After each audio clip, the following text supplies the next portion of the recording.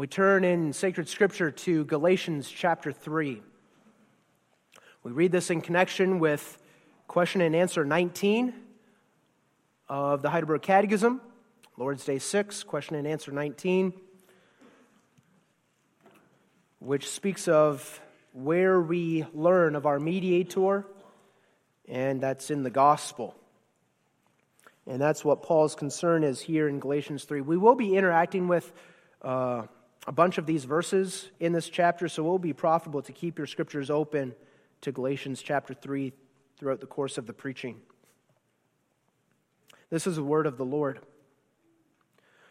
O foolish Galatians, who hath bewitched you, that ye should not obey the truth, before whose eyes Jesus Christ hath been evidently, clearly set forth, crucified among you?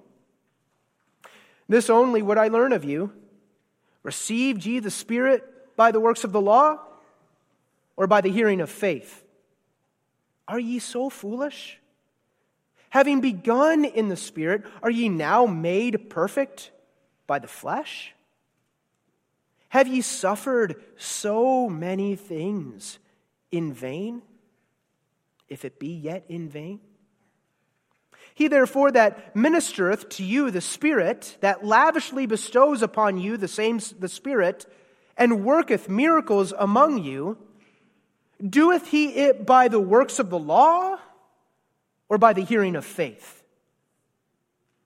Even as Abraham believed God, and it was accounted to him for righteousness. Know ye therefore that they which are of faith, the same are the children of Abraham. And the Scripture, foreseeing that God would justify the heathen through faith, preached before the gospel unto Abraham, saying, In thee shall all nations be blessed. So then they which be of faith are blessed with faithful Abraham. For as many as are of the works of the law are under the curse. For it is written, Cursed is everyone that continueth not in all things which are written in the book of the law to do them. But that no man is justified by the law in the sight of God, it is evident. For the just shall live by faith. And the law is not of faith, but the man that doeth them shall live in them. That's what the law is. Christ hath redeemed us from the curse of the law, being made, having become a curse for us. For it is written, Cursed is everyone that hangeth on a tree, that the blessing of Abraham might come on the Gentiles through Jesus Christ, that we might receive the promise of the Spirit through faith. Brethren, I speak after the manner of men, though it be but a man's covenant. Yet if it be confirmed, no man disannulleth or addeth thereto. That's not even legal in man's covenants to add or disannul a covenant if it's already confirmed. Now to Abraham and his seed were the promises made. He saith not, and to seeds, as of many in the plural, but as of one in the singular, and to thy seed, which is Christ. And this I say, that the covenant that was confirmed before of God in Christ, the law, which was 430 years after Abraham, cannot disannul, that it should make the promise of none effect. For if the inheritance be of the law, it is no more of promise. But God gave it to Abraham by promise. Wherefore then serveth the law? It was added because of transgressions, till the seed should come, to whom the promise was made. And it was ordained, it was given by angels in the hand of a mediator. That's Moses on top of Mount Sinai. He received the law. Now a mediator is not a mediator of one, but God is one. Is the law then against the promises of God? God forbid. For if there had been a law given which could have given life, verily righteousness should have been by the law.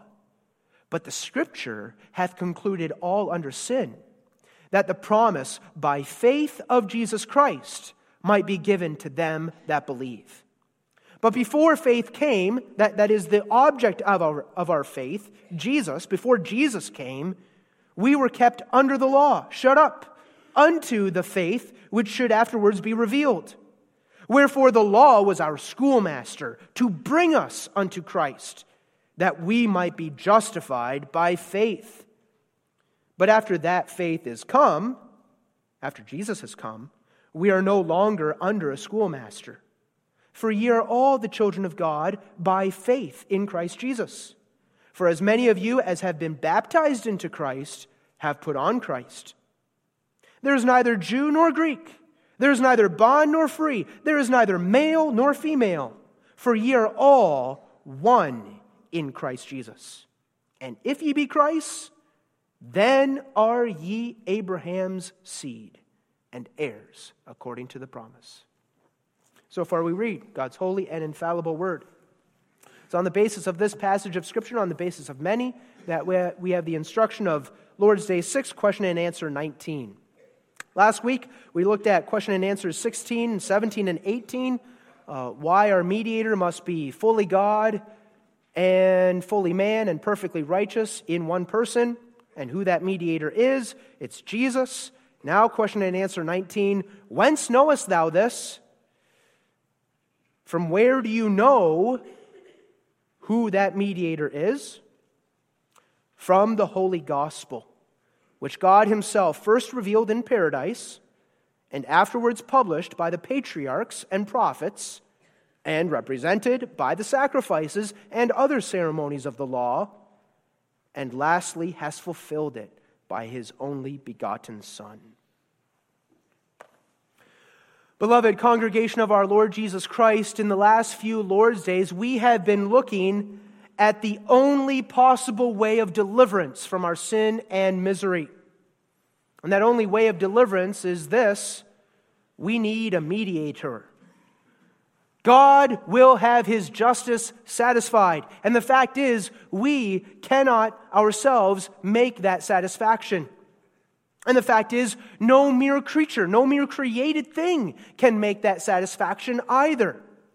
The reality is, with our sins, we've gotten ourselves into such a miserable situation that the only mediator that will suffice is a mediator who is fully God, fully man, and perfectly righteous in one person. And we've spent the last few weeks explaining why that's the case. Well, last week, Sunday, we ended the sermon by considering the amazing truth that we have exactly that kind of a mediator. And his name is Jesus. Who then is that mediator who in one person is both very God and a real righteous man? Our Lord Jesus Christ, who of God is made unto us wisdom and righteousness and sanctification and redemption. And that mediator, Jesus Christ, is everything we need, and he has done everything that needed to be done. He has obtained righteousness for us. He has restored us to eternal life. And he brings us back into fellowship and favor with God. And even today, he is constantly sustaining us in that relationship. How glorious, beloved, that we have a mediator. We ended that last week. You have a mediator. Well, the question that comes to us now this morning is this: how do you know this? How do you know your salvation in Jesus Christ? Or, to be more precise, as the Catechism puts it, whence knowest thou this? From where do you know this? From where do you hear the glorious news that you have a deliverance from all your sins? Answer: from the holy gospel. And so this morning, we take up a study of what the gospel is. We do this in every sermon, really. We expound the gospel. The gospel is on every page of Scripture. But this morning, in a special way, we take up a study of what the gospel is. We take as our theme knowing our mediator from the holy gospel. And we look at that theme under 3 points. First, we look at what the gospel is. Second, we look at the progressive revelation of that gospel. That's something brought up in answer 19. And then third, knowing the gospel. The first point of the sermon takes up the bulk of the sermon this morning. What is the gospel? Well, children, young people, maybe you know this, but the word gospel literally means good news, or glad tidings, or a happy message. We're talking this morning about the happy message. More specifically, the word gospel refers to the good news regarding Jesus. Right? You might have good news that you receive at work tomorrow, or good news in your family or at school. But the good news we're talking about here is specifically the good news regarding Jesus. And even more specifically, the word gospel refers to the good news regarding Jesus, that he is our mediator, and that through him we have deliverance from our sin and misery. The gospel is this: Jesus Christ and him crucified and risen again. Jesus was crucified and he earned salvation for God's people. In and through Jesus Christ, you and I, as believers, have a full and complete forgiveness of all our sins. That is good news. Now, to help us understand what the gospel is, let's dive into this a bit. And we can first say this, that the gospel has to do with God's promises. There's an intimate connection between the gospel and the promises of God. And the way we can put it is like this. In the Old Testament, when God spoke concerning his promise of salvation, that was God speaking his gospel. That was God giving good news. The gospel is the announcement of the promise of the Savior. And every time that God had something to say to his people regarding that promise of the coming Savior, God was giving them the gospel, and he was enlarging upon that good news. And in the New Testament, the gospel is now the announcement that those Old Testament promises of God have been fulfilled. The promised Savior has come, and he has done the work that God commissioned him to do. That's gospel. That's good news. And the good news is that even still today, Jesus is our Savior, our mediator, who is still fulfilling God's promises regarding even leading us to eternal glory. To help us understand this, the relationship between the gospel and the promise, just think of the very first time that God announced the gospel. Genesis 3, verse 15. The Catechism makes reference to that. We all know Genesis 3, verse 15. God speaking to the devil in the hearing of Adam and Eve, announcing the following. This is the promise. I will put enmity, God says, between you, devil, and the woman, and between your seed and her seed. It shall bruise thy head, and thou shalt bruise his heel. Now that was a promise. That verse contains what we call the mother promise. But that verse is also the gospel, the announcement of the good news. Namely, God was saying in that verse, I will bring salvation to my people. Through their fall into sin, Adam and Eve have fallen and become friends with Satan, and they are children of wrath at enmity against me. But this is what I'm going to do. This is my promise. I will change that around so that I will instead put enmity between the woman and the devil, because I will make the woman to be of my party, and her seed, and those of the seed of the woman to be of my party. And instead of being at enmity with me, they will be my friends, and they will be at enmity with the devil. That's good news.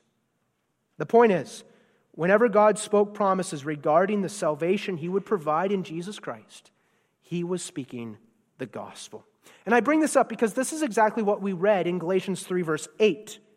In Galatians 3, verse 8, we read, and the scripture, foreseeing that God would justify the heathen through faith, preached before the gospel unto Abraham, saying, in thee shall all nations be blessed. Now that's the promise God gave to Abraham. The promise, in thee shall all nations be blessed. But Paul the Holy Spirit speaks of it in this verse as the gospel. The Scripture preached the gospel. Abraham, in you all nations shall be blessed. That's gospel. The point is, the promises God spoke to his people in the Old Testament was the gospel. But don't just think of the Old Testament, think also of the New Testament. Just think for a moment what Peter and Paul were doing when they were preaching in the book of Acts. When they preached the gospel to the people, what were they actually preaching? Well, yes, they were preaching Jesus Christ, but they were also preaching how Jesus is the fulfillment of the promises that God spoke to his people in the Old Testament. God promised to send a Savior, a mediator, the seed of the woman, who would suffer and die and rise again and save his people from their sins. And here's the good news that we proclaim to you. Jesus of Nazareth is that Savior. God has fulfilled his promises. That's the good news. And that good news is not just for the Jew, it's also for the Gentile. It's for all who call upon the name of the Lord in true faith. What I'm emphasizing right now is that there's a close connection between the gospel and the promises of God. When you look at our confessions, you see that same connection. For just one example, Lord's Day 25, question and answer 66, regarding the sacraments. Lord's Day 25, question and answer 66, we have this question: what are the sacraments? And the answer: the sacraments are holy, visible signs and seals, appointed of God for this end, that by the use thereof he may the more fully declare and seal unto us the promise of the gospel. The promise of the gospel. And what is that promise? What is that gospel? Namely, that he grants us freely the remission of sin and life eternal for the sake of that one sacrifice of Christ accomplished on the cross. That's God's promise to his people. He gives us the forgiveness of all our sins on the basis of what Jesus has accomplished. God has promised good things to his people. That's the gospel. In and of ourselves, we deserve bad things. But God, in his grace, has promised us good things through Jesus Christ. And part of the promise of God is also this. This is the promise of the gospel. Whosoever believeth in Christ crucified shall not perish, but have everlasting life. That's the canons of Dort. That's good news. You don't have to work for it. Simply believe. All believers in Jesus Christ shall not perish, but have everlasting life. Because having Jesus through faith, they have that mediator that they so desperately need. That's the gospel. That's the happy message of the Scriptures. That's what the Scriptures are all about. The happy message that there is a mediator, and all who believe in him shall be saved. So from where do we as believers know that Jesus is our perfect mediator? Fully man, fully God, perfectly righteous, and he is our complete redemption? We learn it from the gospel, from the promises God has spoken to us in his word, and the fulfillment of those promises, which are also recorded for us in God's word. Now, to be more precise, to go a little bit further about what the gospel is, we can say a few things more. First of all, the gospel is not an offer. The gospel is not an offer. Rather, the gospel is the particular promise, right? That's what I've been emphasizing. It's a promise. It's the promise that God gives to his elect and precious people in and through Jesus Christ. And beloved, a promise is not an offer. A promise is a sure word. And here's the issue. If the gospel were merely an offer, that God offers salvation with the idea that there's still something that depends upon us, well, that's not good news. Because as we've all seen from the catechism already, we can't do anything towards our salvation, not even choose to accept an offer. The gospel is not this. God wants you to be saved. He wants you to be happy, but you must meet a condition. If that's the case, we're all doomed. The gospel is not, you must be born again. That's not good news. The gospel is not, repent and believe. That's not gospel either. That's not good news. The gospel is this. The gospel is not this. Jesus has died for your sins, and now you must ask Jesus into your heart. This is the gospel. I will put enmity between thee and the woman. The promise, the sure word. The gospel is this: Abraham, I will establish my covenant between me and thee. That's a sure word. The gospel is this: Abraham, I, freely of grace, have given you Jesus as your everything. Believer. That's who Abraham was. That's who we are. Believer, who is my friend, whom I have chosen to be my friend, and I've drawn you to myself with irresistible grace. Apart from anything you say in this matter, this is what I have done. I have made Jesus to be your everything. I have made him to be your wisdom, your righteousness, your sanctification, your redemption. The promise of the gospel, as we've already seen, is this: all believers shall be saved. Because the gospel is this: for you who are God's precious and elect people, who call upon the name of the Lord, who fear the Lord, who confess the name of Jesus, who are believers. For you there is salvation from all your sins. All who believe in Jesus Christ, all who have true faith as a gift of God, to you is this salvation promised. And you have it as a sure thing. You cannot lose it. You are God's elect people. He has secured for you eternal life. He's restored you to his favor. That's good news. And every Sunday, the preaching enlarges on that and brings out that beautiful message from one point of view or another point of view. Whether we're talking explicitly about Jesus' crucifixion or his resurrection, or we're talking about his work of regenerating us, or even as we're looking through the book of James about how we who have been begotten with the word of truth must now live as Christians, all of it is tied into the gospel. This is who you are. And now, let's explore that and what that means. And now with that gospel preaching also comes the call of the gospel. Repent of your sins and believe the gospel. Every week again, repent of your sins, believe the gospel, and live accordingly. And to anyone here this morning who is not a believer, the call also comes to you. Repent and believe the good tidings. Look to Jesus alone as your Savior. In Jesus, there is peace with God. Believe that. And confess that for yourself. Why will you perish in your sins? There's salvation in Jesus Christ. Repent and believe the gospel. Believe that Jesus really is who he is. And enjoy the good news. So that's the first thing. The gospel is not an offer.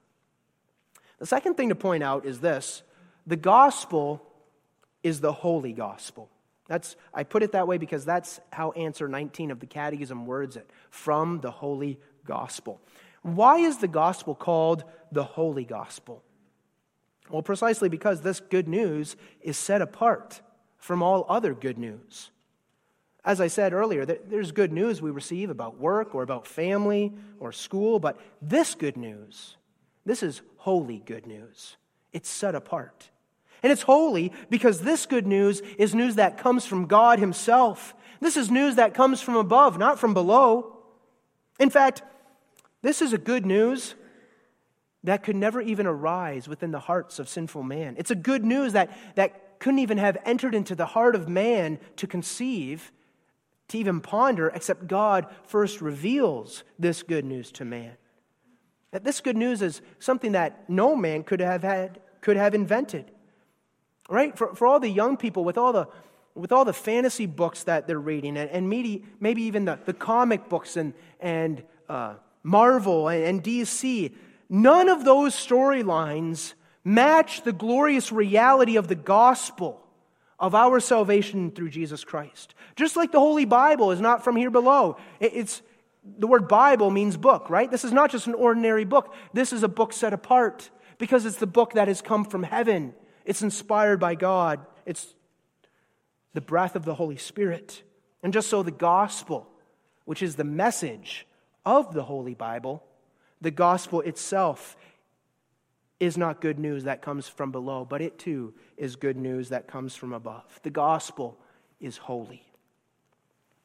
And now to really understand what the gospel is, we want to do one more thing as we delve into this question, what the gospel is. And that is this: we need to make a very sharp distinction between the gospel and the law.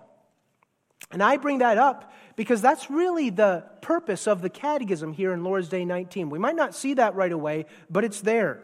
Notice the language of question 19. Whence knowest thou this? Now, if we would really know our catechism or we've been studying this, we would say that wording sounds a little familiar, doesn't it? Because it's exactly with that same wording that Lord's Day 2, question and answer 3, raised its question. Whence knowest thou thy misery? Remember that? Whence knowest thou thy misery? Out of the law. Now here in Lord's Day 6, question and answer 19, the Catechism has come to the point where it wants to ask us a similar question. Different in content, but similar in form. And the point here of the Catechism is to make a contrast. Whence knowest thou this? That is, whence knowest thou thy deliverance? Whence knowest thou that thou hast a mediator who meets all the requirements, who's able to satisfy God's justice? Whence knowest thou, second part of the Catechism, whence knowest thou thy deliverance from thy sin and misery? Out of the Holy Gospel. Whence knowest thou thy misery? Out of the law of God. Lord's Day 2. Now, whence knowest thou thy deliverance? Out of the Gospel. Law, gospel. The law shows us our sin and misery. The gospel shows us our deliverance. So there's a contrast being made here in the Catechism. And we need to be mindful here that we're talking about the law and the gospel in a very narrow sense. When we talk about the law, we're talking about what God requires of His people. You could talk about the Scriptures as a whole as God's law, but here we're talking strictly about what God requires of His people. And when we speak about the gospel, we're speaking about what God has done for His people. Now, we could talk about the law even in more than one sense, right? That's what we're doing in the book of James in the evening, talking about the law as the law of liberty. The law as it now comes to me as my friend in Christ, showing me, guiding me into the path of life that I've been brought into in Christ. That life of freedom in Christ. But we're not talking about the law in that sense. We're in the Catechism, we're talking about the law in the sense of how can a man be saved? Can he be saved by keeping the law? That's how we're discussing the law this morning. Well, it's that contrast then between the law and the gospel that also explains what we read from Galatians chapter 3. Because in Galatians 3 as well, the apostle is making a very sharp distinction between law and gospel. And the apostle does that because there were Judaizers who were confusing the Galatian churches. And these Judaizers, these heretics, were telling the people that the law is the gospel, or at least that the law is part of the gospel.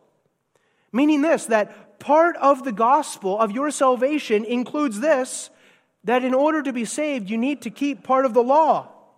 And what the Judaizers were saying is that you need to get circumcised and basically become a Jew. So what they were saying is this: what Paul is preaching is a good start, right? Jesus has died for our sins. You need Jesus, that's for sure. But to be truly saved, you need more than just to believe in Jesus. You need to keep the law. You need to get circumcised. You need to become a Jew. Maybe even you need to obey some of the Jewish food laws. That would certainly help you out. In order to enter God's favor, you need to have more than just Jesus.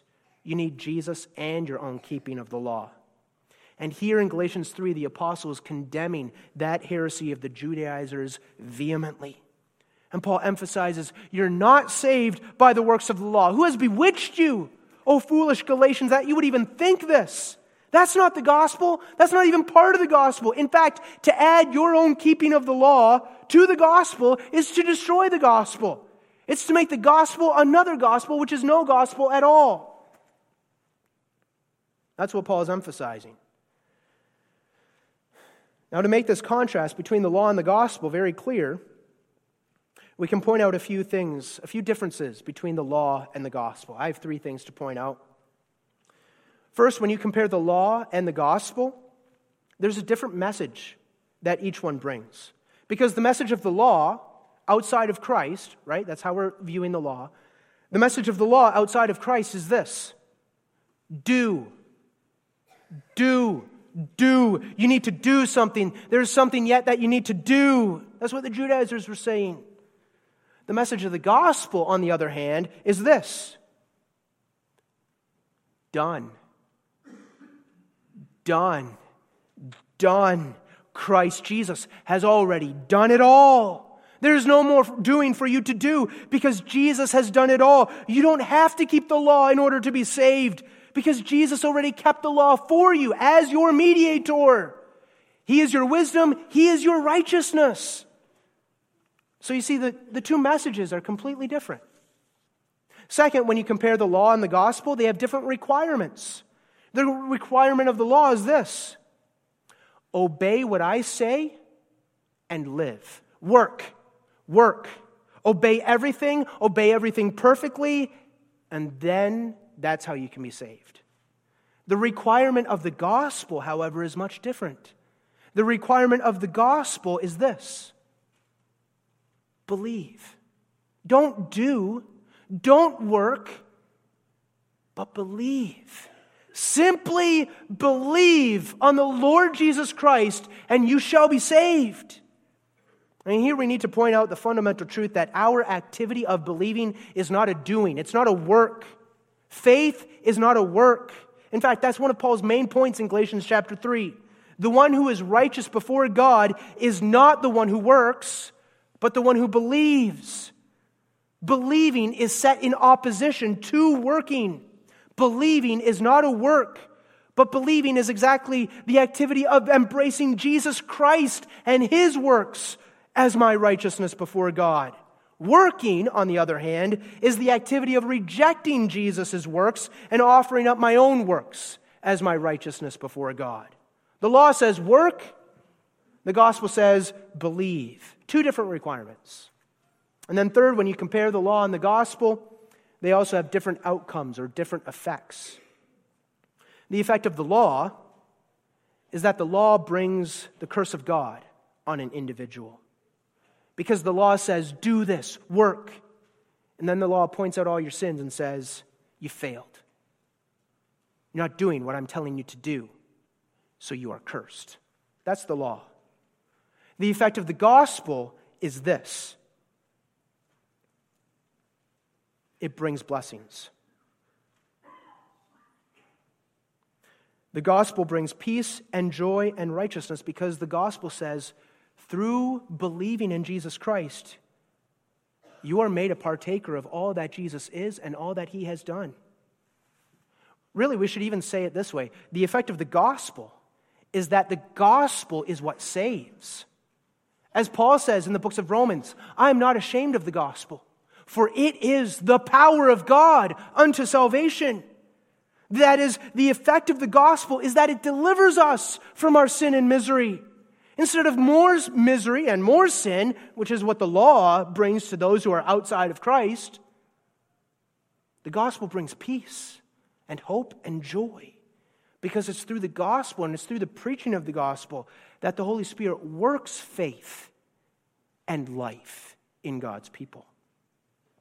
Now, when we turn to Galatians chapter 3, this difference between law and gospel is clearly seen. Notice, for example, first of all, verse 6.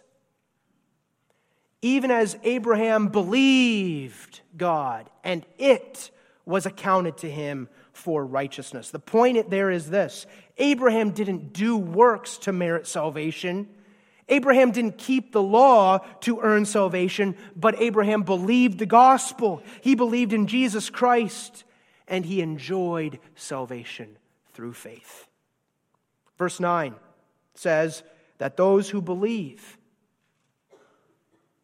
are blessed with salvation, just as Abraham was blessed. So then they which be of faith, those who are believers, are blessed with salvation with faithful Abraham. And the point is, it's not through your works. It's not by becoming a Jew that you're saved. And it never was. Even Abraham, the father of the Jews, was saved by faith. But now look at verse 10. For as many as are of the works of the law, trying to get salvation by the works of the law, are under the curse. For it is written, Deuteronomy 27, cursed is everyone that continueth not in all things which are written in the book of the law to do them. We saw that last week with James. You don't commit adultery, you don't do this, you don't do that, but if you kill, you're guilty of all. If you don't continue in all things which are written in the book of the law to do them, you're cursed. If you look for your, and the point is, we are cursed because we know we don't keep the law that way. But as verse 13 says, for those who believe in Jesus, Jesus bore that curse of the law for them, so that through Jesus we might escape that curse and instead enjoy God's blessing. He was made that curse for us. And the gospel is this: those who live by faith, those who embrace Jesus Christ with a true and living faith, they are the seed of Abraham and they are heirs of the promise. And that's where the gospel and the promise are intimately connected together again. They are the heirs of the promise of salvation, the promise of the gospel. Don't turn to the law for your salvation. If you do that, you're putting yourself under the curse. Simply believe. Turn to Jesus, for it is through faith that you are made partakers of the gospel promise. Through faith, you are incorporated into Jesus Christ, made a member of his body. And then the logic in this chapter is this: since the promises of God were not just spoken to Abraham, but they were spoken ultimately to the seed of Abraham, who is Christ, verse 16. And since you are in Jesus Christ through faith, well, that makes you also an heir of the promise. Heirs according to the promise, verse 29. What promises? The promises of the gospel. The promises of deliverance through Jesus Christ. That's the gospel.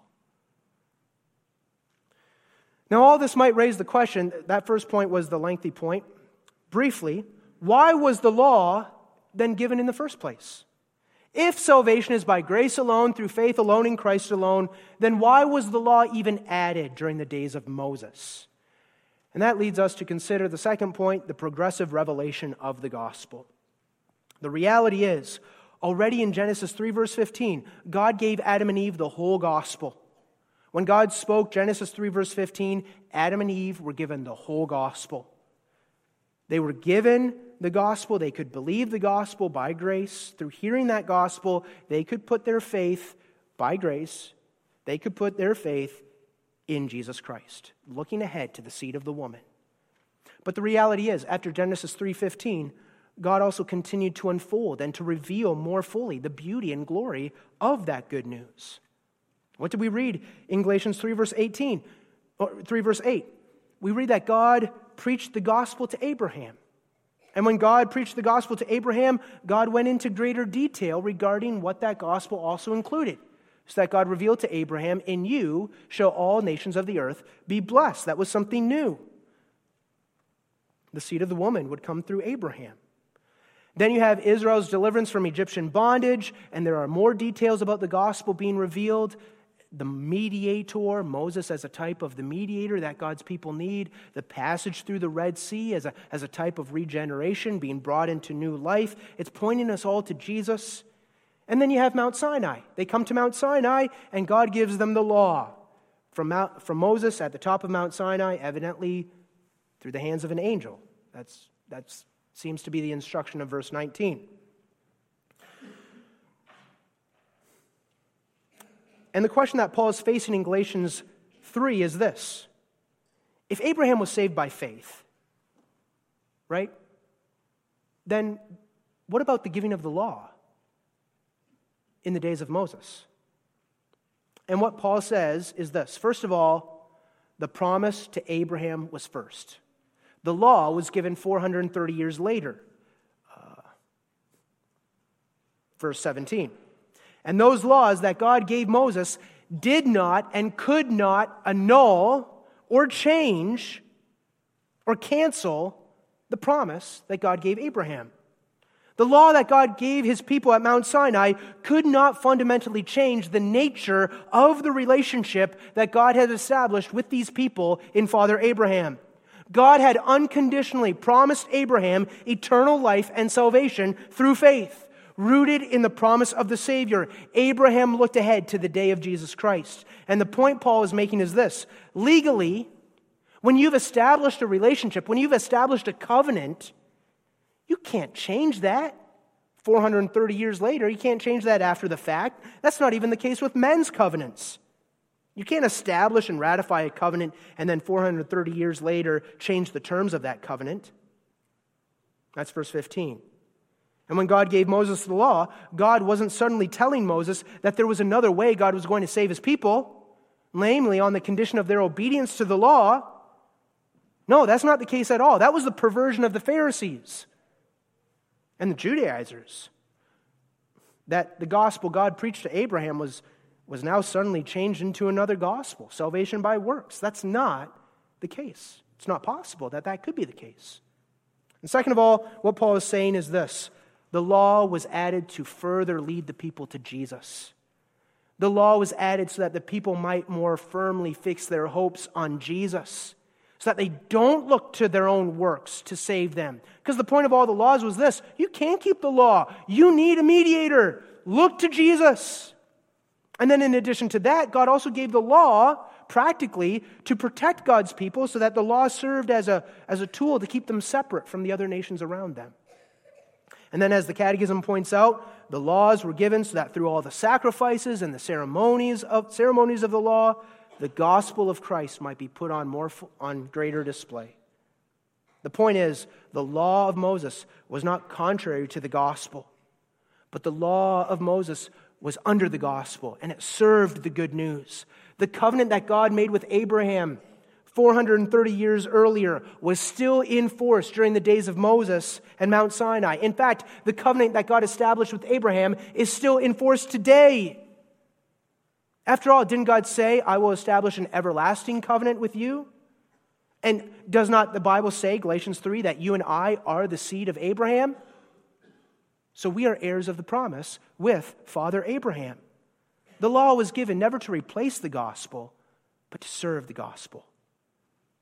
And isn't that exactly how it is as we go through the Catechism? We might ask, why did we go right away to Lord's Day 2 and study the law?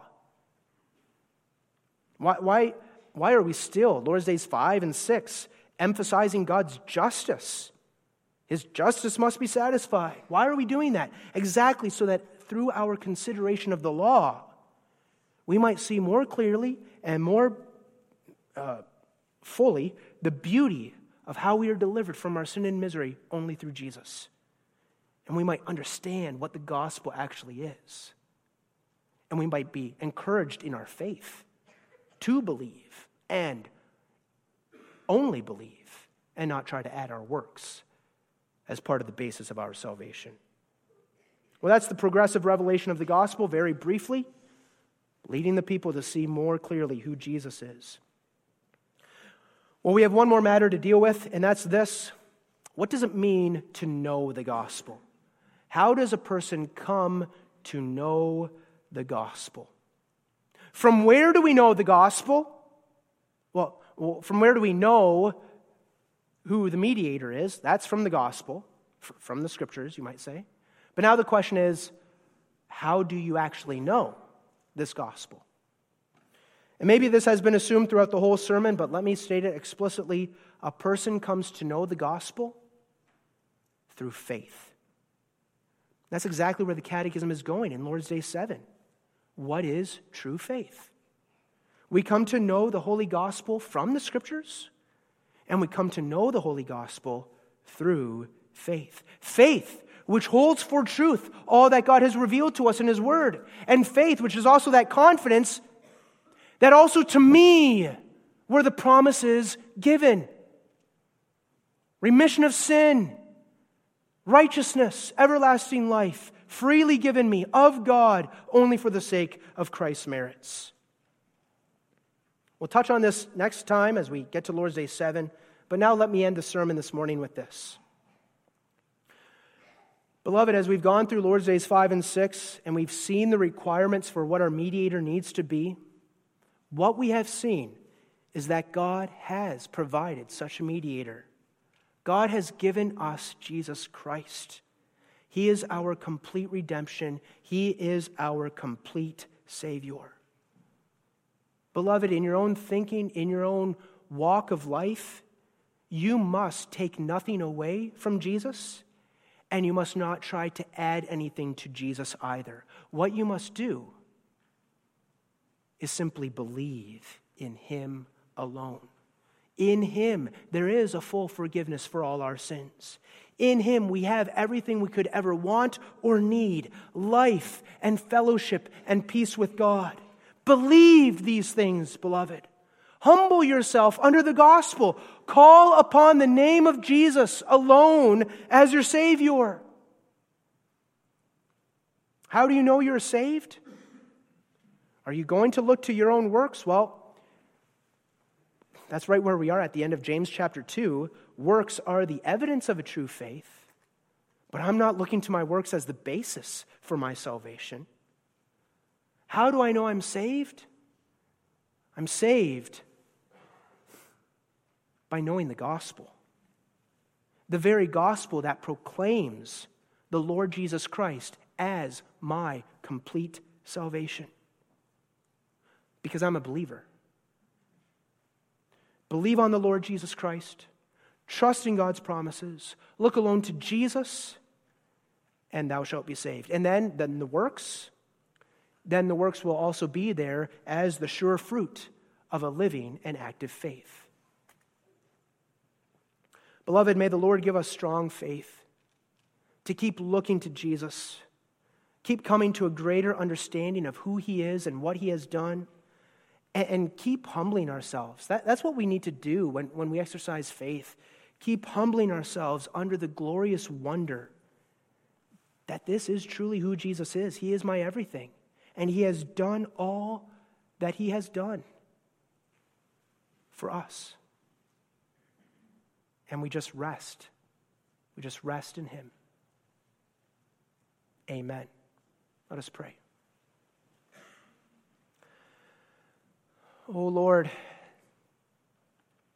we thank Thee for giving us the faith to believe and to know Jesus, to see Him and to look to Him and to embrace Him, to cling to Him and appropriate Him, to receive Him and know Him as our own.